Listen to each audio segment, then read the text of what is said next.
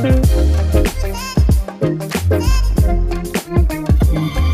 everyone. Welcome back to Blogging the Red Sox, presented by bloggingtheredsox.com. I'm your host, Brendan Campbell, and today I'm happy to be joined by a Red Sox pitcher, Zach Kelly. Zach, thank you for joining me today. How was your Thanksgiving and holiday weekend, first and foremost? Yeah, first off, thanks for having me. Yeah, it was good. Me and my wife, we got to go up to Virginia for a few days, and now we're back. But, it was a little colder up there, but it was good. All right, and coming off a good season you had, first off, congratulations on that. Thank you. I appreciate it. And I guess my first baseball-related question to you is, how did you first find out the Red Sox were interested in you last year? How long did it take for a minor league deal to come together? Yeah, well, I mean, I knew whenever the free agency period opened, I didn't really think that I would have much interest, obviously, just because coming off the surgery. And at the time, I wasn't even throwing, off the mound yet. And so, once that kind of opened, they were the first ones to call me, or I guess to call my agent. And then I was, from there, I had a couple of different teams were interested, but, it was just a matter of kind of trying to hold off until I could start throwing. And then whenever I did start throwing and felt comfortable throwing a bullpen in front of teams, I let them know. And then they sent somebody down here to watch a bullpen. And then I think probably 2 or 3 days after that, I signed. I was going to ask this later, but I'll ask it now. What was the surgery you had in 2019? Yeah, it was actually in 2020, but I just got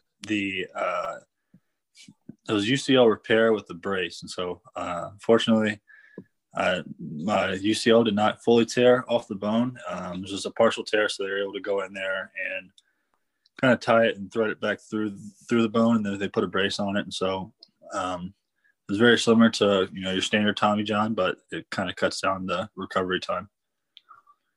Obviously, in October, you re-signed with the Red Sox. What led you to that? What was that process like? And just how would you describe your first season with the organization as a whole? Yeah, the last week we kind of had some front office members come through Worcester, and so we talked to had multiple conversations with them, and then we're kind of on the same page as far as I like the organization, I like where I'm at, and then I think it was probably 2 or 3 days after the season ended.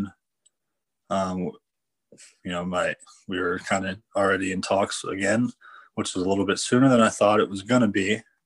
But I was happy, and then a lot of it was done through my agent. But eventually we kind of came to an agreement. It was a no-brainer. So I'm happy to be back. I really like the organization. Obviously, I like what we're doing up at the top, and hopefully I have a part in that at some point this year. I think Hein knows what he's doing. I think the guys he's kind of targeting are the guys that are right for this organization. And, obviously that shows with the run that they made this past year. You obviously were promoted mid-season, so if you were to compare like the atmospheres, level of competition, playing conditions, stuff like that, what were the key differences between pitching at AAA and AA this year? Yeah, I mean, obviously, anytime you go up a level, you're going to have an increase in competition. Both parks were pretty cool. Obviously, Portland has kind of a small Fenway feel to it with the wall and left. And then Worcester's brand new, so it's beautiful. The fan bases at both places are great. I think it's most places in the Northeast, you're going to get some Boston fans in there. And so, whether it's in the minor leagues or the big leagues, they come out. And so having a good crowd every night was definitely fun to play in. Has made a good atmosphere for us. But I think the biggest difference, obviously, from a pitching standpoint, the main difference going from AA to AAA is switching from the minor league baseball to the major league baseball. So they're different balls. So it was definitely an adjustment period for a couple days for sure. And then the hitters in AAA are just, a lot better, I think, just because most of them are either right on the cusp of making it to the big leagues, or they're guys on a rehab assignment or they're guys that are kind of up and down. So just about everybody you're facing has been in the big leagues at some point. And so they know their approach, they know the strike zones. So you really just have to make sure you make your pitches and mix counts. On topic of the baseball itself, would you be open to using a pre-tacked baseball? Like I know that they use that in Japan. It's been a topic of conversation since the whole sticky stuff really took off. But how would you feel about that? It's hard to say just because, I mean, we kind of were able to experiment a little bit with it. Like the final stretch, the last 10 games. I know they use it in the fall league this past year. I'm not exactly sure what the reviews were from the fall league, but from my review and kind of some of the guys that we from Worcester that we kind of talked about it, it was, we felt them twice. We had them for bullpens and then we had them for a game, like one game, and those baseballs were different. The tack was different on those, and so I'm not exactly sure if it's if they come up with a pre-tack baseball or they just keep the normal baseball, but just kind of standardize some sort of substance that is legal. So, I mean, I'm not sure what they're going to do, but I think one of the two will probably happen. At the beginning of the season, there was a lot of people talking about how the ball flew out of Polar Park, but I think towards the end of the year when the weather got a little cooler, there was less of that, and you were promoted like towards the end of July. So from your perspective, what was that like? Yeah, unfortunately I kept the ball on the ground for the most part, but yeah, I mean, I definitely think it flew a lot more in Portland. It could have had to do something with the baseball, or I definitely agree that, towards the end of the season, the cooler it got, the less it flew. I think it also flew a little bit better, earlier in games than it did kind of towards the end of the games. But I mean, I guess each ballpark has this little caveats where the ball flies a little bit better than the others. I think the ball in Worcester flies out a little bit better to right field.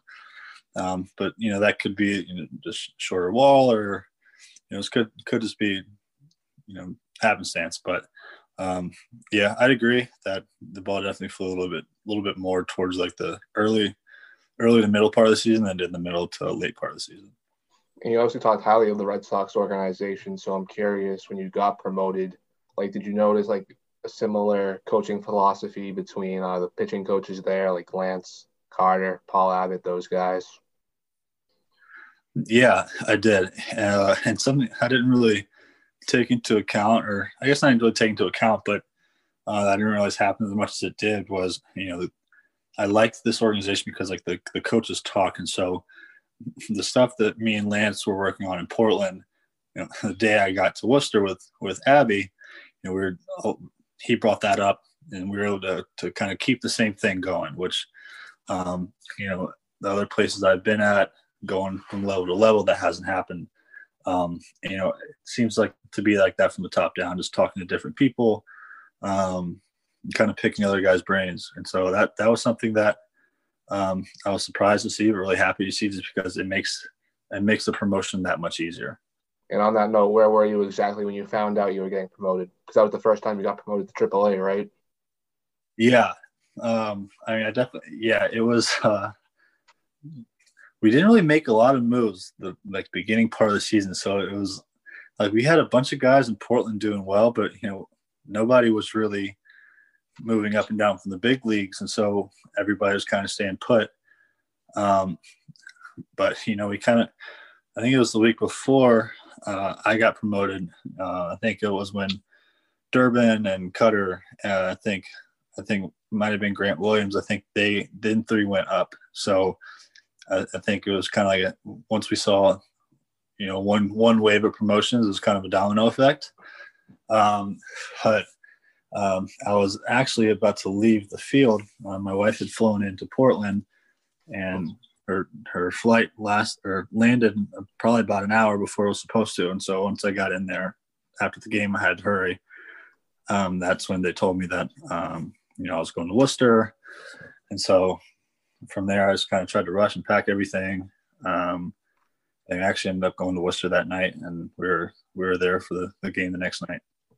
Who amongst your fellow relievers stood out to you at either like Portland or Worcester? Like you mentioned, Durbin Feldman, but what about other guys like Jose Adames, Rio Gomez, Joe Martinez, Frank German, AJ Politi, Caleb Bort? I mean, I could go on, but guys like that. Yeah. There's so many of them. Obviously, relievers kind of cycle through quite a bit. And then, I mean, going from Portland to Worcester, it's like a whole new brotherhood. I mean, because bullpen guys, tight knit group. They sit there in the bullpen during games, and everybody kind of picks each other's brain. But I mean, a couple guys stood out. Like you said, Feltman. Me and him were good buddies. We kind of had a running joke all year about strikeouts, and and so after every outing, depending on the outing, we would let's go up to each other and joke about how many guys we struck out or sometimes didn't strike out. And so it was fun to add a little bit of a competition in there between each other. Me and Ort are pretty close. I was pumped to see him go up and get his shot in the big leagues. I know he's had a crazy career so far, but he's a really, really good player, and he can get outs, and he's going to do really well in the big leagues. So like I said, it was awesome to see him get his shot. I can go on and on for days about some guys, but I think the guys we have in the bullpen in Portland and Worcester are really good. Once the AAA season ended in October, I mean, you were re-signed at that point, right? Yes. I think the season ended on a Sunday, and I think I re-signed on Wednesday or Thursday. So were the Red Sox able to give you some sort of off-season instruction they wouldn't otherwise be able to give a typical minor league free agent? I don't think so. I think it was just like any other kind of minor league free agent where once you sign with them, you're kind of in the organization and you have access to all the guys. I think the benefit that maybe I would or somebody else from the organization that re-signed would be they know you a little bit better than as if you came from outside the organization. But other than that, I don't think so. I think just like kind of the people I've talked to and it's kind of some self-reflection. I think we're kind of both on the same page with some adjustments and some improvements that I need to make from, this point until spring training. Have you been in contact with anyone in the organization, since the season ended, such as I don't know if you want to been in contact with the higher ups like Chaim Bloom, Cora, Dave Bush, but someone like Sean Howland or Chris Mears, maybe? Nothing too crazy.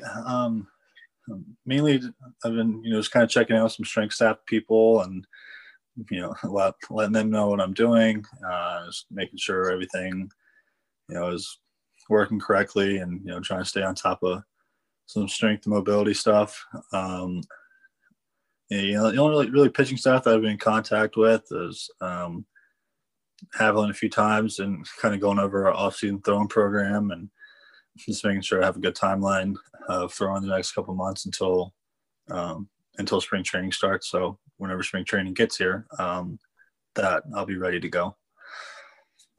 And have you noticed any differences between preparations last year, because we're still in the middle of the pandemic, whereas this year, with the vaccine and stuff, we're not out of it, but obviously in a better place than we were a year ago. So have you been able to get a bit more hands-on, I guess, whereas everything was more virtual, digital beforehand?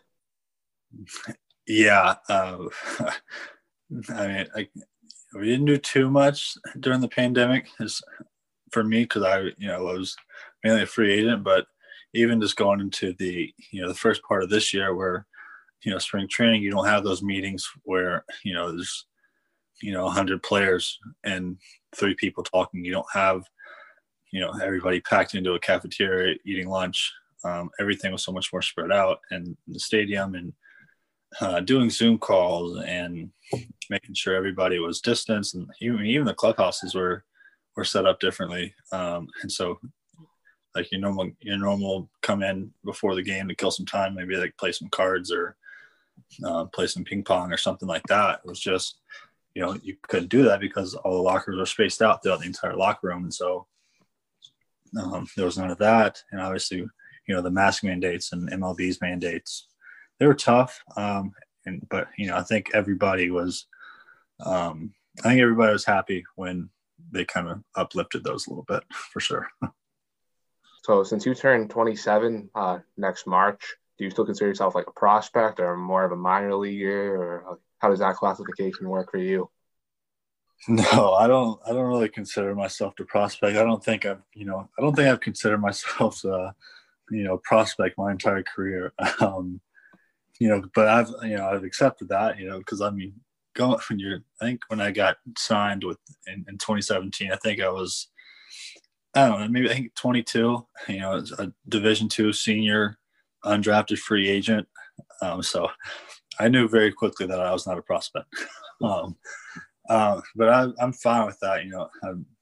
I realized that, the name value is not really there. And I don't think I'm going to be, if I hadn't been a prospect, I don't think I'm going to be one. Like you said, when I'm 27 years old, 27-year-old reliever especially. But, I kind of like it that way because I feel like, I don't have an expectation to really live up to, and I don't have really any pressure on me. And so I think for me, it's just been so much easier to kind of go about my business and go about my career with, the only expectations are really the ones that I set for myself.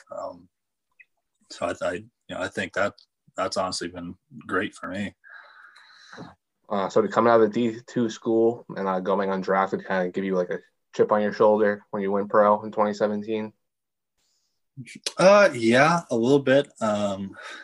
Especially, the first kind of couple months of your rookie year when, like in my position, and you ask people where they go to college, and it's Texas Tech or TCU or LSU, Florida, and I'm you tell them Newberry College, and they're just like, oh, okay. But yeah, I agree. It really does give you like the motivation to kind of compete with them and show that you can do just as much as they can. And my goal is to kind of be an example that you can get places but to play in Division II baseball, because especially in the Southeast, I don't think I can speak for everywhere because just experience wise, but I know especially in the Southeast, Division II baseball is really good baseball.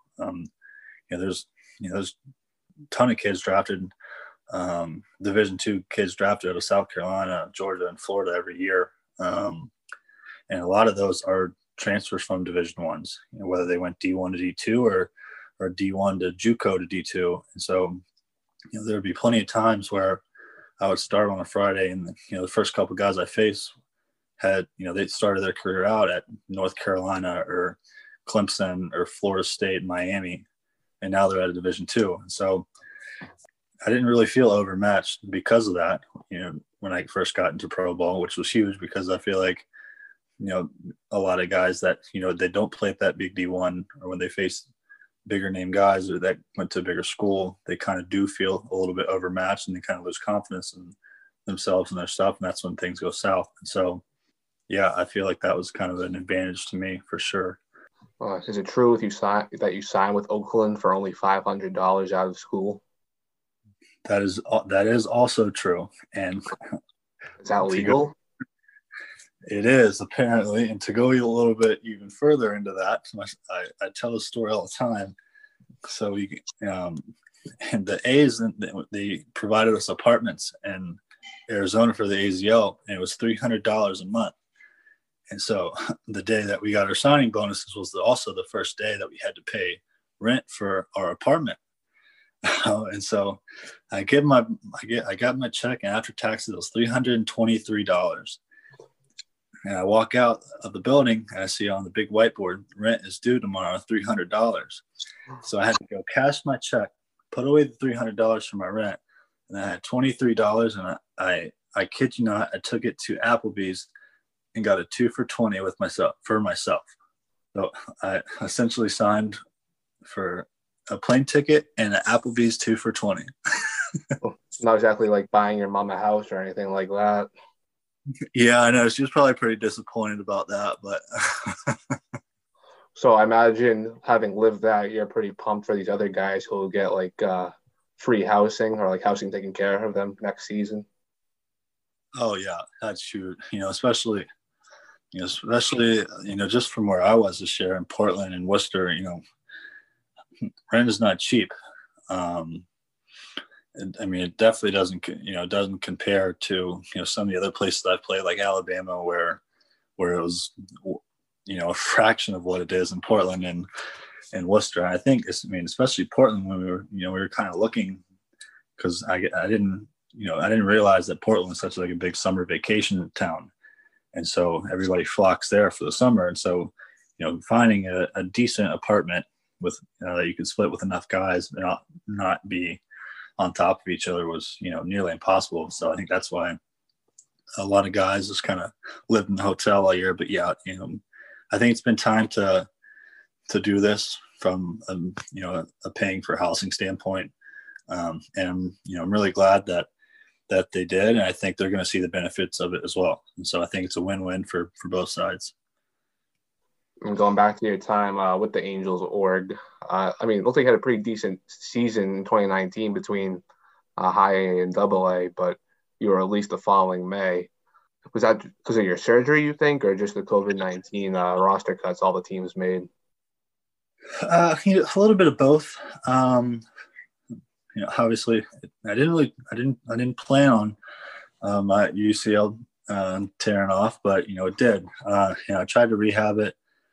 And I think it was just poor timing more than anything, because when everything got shut down, I tried to just continue to rehab it just because I kind of understood where I was and my age, and getting surgery at my age was not something that I thought was beneficial to me. But I think towards the end of May, when I realized that I wasn't going to be able to get back to 100% without pain, I told him, and I think that was where I was talking about the bad timing part, because I got released. It might have been like the next day or the day after or after that at the latest. But I understood. Everybody had to make cuts for the most part, and at the time when what I thought I was gonna have to get full blown Tommy John surgery. So if that would have been the case, I would have got it when I did. I wouldn't really been able to play this past year either. And so, that wouldn't have benefited them. So, I don't blame them. But luckily for me, I didn't have to get the full blown reconstruction, and I was able to play this year, and I was able to sign with Boston, and, being a really good organization that I like, and I think has a bright future, and, it paid off. How did you getting interviewed by the New York Times come about? Oh, I still don't know. I think we were in Alabama when I was getting my surgery, and I just got a random phone call from New York. Obviously I didn't recognize the number, but the guy said he was from the New York Times, and I almost didn't believe him. And so like the whole time I'm talking to him, I have him on speakerphone, and obviously I'm looking him up, and sure enough, he was from the New York Times. And then, I still didn't think it was a real thing until one of my athletic trainers with the Angels in 2019, he texted me about it and sent me the link. So it was really random. I guess it was cool. It was cool. The New York Times they're kind of big. They're kind of big in what they do. So it was different, but it was cool. Have you had a chance to interact with Seth Blair at all in your time with the Red Sox? Because I'm pretty sure he was part of a big interview on that same topic as well. Oh yeah, Blair. He's one of my most favorite teammates I've ever had. Me and him actually, when he got to Portland, whenever that was, me and him were throwing partners until he went back up. Everybody was pumped for him when he went back up. And then when I went up to Worcester, we were throwing partners again. So me and him spent a lot of time with each other, a lot of time working on different grips, and just pitching in general. And whoever hadn't heard his story, I highly suggest to go, like you said, go look up that article, because it's truly something else. And he's a good of a guy as he is a pitcher, and so He was definitely one of my better friends during the season, and yeah, his story is awesome. And were you two both at Polar Park the day all the pitchers dressed up for Halloween, even though it wasn't Halloween yet? Yeah, we were. That was funny. That was actually headman by Austin Bryce, and I think we could have had some turnout for the position players, but I think there was a little bit of a lack of communication between us and them. The most impressive thing about this was the quality of the costumes on a 2-day notice. And like you said, it wasn't Halloween, and so it wasn't like there was just all these stores that were just selling Halloween costumes. And so it was hard to find something, but everybody bought in. Everybody came with their best, and I was really glad to see everybody have fun with it. I didn't think it was going to get the buzz that it got, but I'm glad it did. Who was the one who dressed up like a balloon animal, the red dog balloon animal? That was Schreiber, John Schreiber. The most impressive thing, he had that, but underneath it, when he was in the costume, he also had another costume on. I think it was a Jackie Moon costume. So he had a double costume. So speaking of John Schreiber, how cool was it to see him, Steven Gonzalez, Cutter Crawford, Reynel Espinal, Jack Lopez, all these guys who got called up during the Red Sox COVID outbreak? Yeah, dude. I mean, it was awesome. Because obviously during the COVID outbreak, we were kind of all on standby, just every single day, just to see what happened with their COVID tests. And so everybody was on standby. Nobody knew what was going to happen. We could have sent 3 guys. We could have sent none. We could have sent 6. We didn't know. But it was awesome. I know a couple of the guys had been up before, and it's been a while since they've been up there. And obviously for Jack Lopez, where he's been grinding in the minors for the absurd amount of time that he has. To see him go up there was awesome. And, to see him do well was even better. Cutter especially, because I obviously I wasn't here before, but hearing kind of the timeline and the process that Cutter has been through, and where he was pre-surgery to where he is now, is awesome. He knows what he does, and he does it well, and he grinds through games, and he very, very deserving of getting protected, which he did. Like I was talking about with Ort earlier, we were actually at dinner with him when they told him he was going on the taxi squad, which turned into him getting put on the roster. And so just seeing that firsthand was really cool. Between you and Cutter having those elbow surgeries, did you say you changed as a pitcher since you underwent that surgery last year? Maybe a little bit, just different things that I didn't really notice during beforehand, but that I noticed afterwards. But just fortunately, I was able. It gave me enough time to be able to clean up my mechanics. Try to get a little bit less violent. Whether that had any effect on my elbow this year, I don't know. But I think it made me be able to be a little bit more in the zone, just not being so out of control. It allowed me a lot of time to kind of study the game, study pitchers, whether it's pitch selection or just analytic stuff that I didn't understand, or just pitching it as a whole that otherwise I probably wouldn't have taken the time to do. So from that aspect, I think so. But as far as what I do on the mound and how I attack guys, I don't think it had too much of an effect. With that, would you just mind describing your pitch arsenal a little bit, or maybe how you go about facing left-handed and right-handed hitters on any given day? Yeah, fastball. I always try to establish that fairly early. It was a little bit different this year, just going from a starter to a reliever, but so it was different, but it was fairly similar, just from pitch selection standpoint. But fastball. I got a little bit of an increase in velo this year. But my changeup is where that's something that I've always had, and that's something that I feel like I can get a swing and miss really at any time in the game during whatever count it is. I feel like I can at least get in there for a strike, and more times not get a swing and miss. I try to make it like a screwball as much as I can. And it's just it's something that I've always kind of been able to throw. And I think it's so successful just because it gives, it's a different look. Just as far as the action on the pitch coming from a right-handed pitcher. My slider's always kind of been a work in progress. I threw it early in the year and then kind of halfway, probably not halfway, but probably around June. So after like the first month, maybe a month and a half into the season, me and Lance Carter kind of tried to scrap that one. And we developed a little bit of a cutter. So I think once I felt comfortable with the cutter for about 2 or 3 weeks. So kind of towards the end of the season, I kind of tried to turn that cutter into a little bit of a shorter slider, which I felt really comfortable with. I felt comfortable throwing that to righties and lefties towards the end of the year. And so I would probably say change up, fastball, slider. And another big thing was trying to throw my change up to righties, which I hadn't done very much in the past. But once I kind of did that, I felt like it opened up the zone tremendously. And any key differences between the lefties and righties, or is there not enough data to support that in the minors? I think my splits are maybe a little bit better towards lefties, just because I throw so many change ups, and getting something that can fade into them and then or fade away from them coming hard in, just I feel from my standpoint, just seems like it adds up to a tough at bat.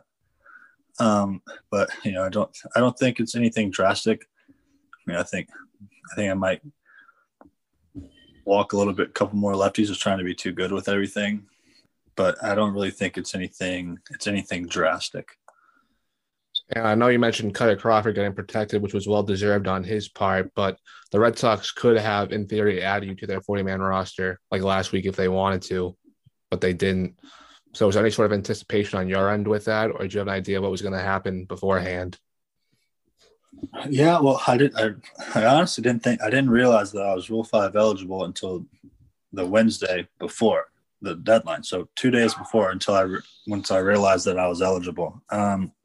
Because there's wording in the CBA, and then from MLB themselves, and so it's just different wording. But we cleared it up, and I was eligible. But I thought I had a chance just because like you said, my age, and I feel like I had a good year, and so I thought that I might have a chance to get added, and me and a couple other guys too. But ultimately, I didn't, which I'm fine with. I trust Chaim. He's proven himself over and over throughout the years, and I think he knows what his plan is for this off season. But we'll see what happens next week. So I mean, you are technically under contract for the 2022 season, but you in theory could be selected. Assuming there's a Rule 5 draft, you could be selected even by the Red Sox next month. So is there any uncertainty or excitement there? Is that something you're just not trying to think about right now? I'd be lying if I said I didn't think about it, but yeah, I definitely thought about it, and I don't really know what to expect. I think, regardless of what happens, the preparation doesn't change as far as what I'm doing. But obviously the goal is to be in the big leagues, and someone thinks I could help their big league club, and I would be all over that opportunity. But I think whatever happens is a win-win situation for me. Because say if I were to get selected, then I would hopefully stay in the big leagues all year, which is every guy in the minor leagues goal. And then if not, I'm in a really good place with Boston where I'm completely happy being, and at that point, if that happens, I hope I can help Boston's big league team win. So that's kind of my thought about it, and how I'm kind of trying to handle that. Well, I don't know if you know this, but I think it was after the 2016 season, the Red Sox they outrighted Josh Rutledge or something to that effect, taking him off the 40-man, but they then added him back like that December. So there have been weird instances like that. Well, they hit pretty well in the Rule 5 last year. Oh yeah, in the minor league phase too, right? With Caleb Bort. Yeah, I think it was him and Frank. No, Frank was the trade with Otto. Yeah, 2019 was Espinal too in the minor league phase. That's who I was saying. He came from the Yankees too, didn't he? Yeah. Sheesh. So just under the assumption that you are with the Red Sox, like going into the spring, do you know yet if you got a major league invite, or is it too early for that? Yeah, I do. You do? Yes. Oh, congratulations on that. Thank you. I mean, obviously, like my follow up question was, you'd be looking forward to that. That's an obvious yes, right? Yeah, I mean, definitely. And just in the interim, in the meantime, how do you plan on attacking the rest of the off season, and what are your expectations for 2022? Yeah, I mean, I think my plans for the rest of the offseason is just try to stay healthy and continue to get stronger. It's always, it's never a bad thing to get stronger. I would be able to be more durable during the season, and I always try to finish stronger than I started. And then my goals are the same as they have been, just to make quality pitches and continue to kind of pitch to my philosophies and ultimately make it to the big leagues and help the team win and hopefully win a World Series. All right. So that was my final question. So Zach Kelly, thank you very much for your time today. You can follow Zach on Twitter at Zach_Kelly and on Instagram at Zach_Kelly19. Is there anything else you want to plug before we go? No, I think I'm good. I appreciate the time and look forward to seeing what happens the rest of this offseason. Yeah. All right. Well, thank you, Zach, and happy holidays. All right, bro. You too.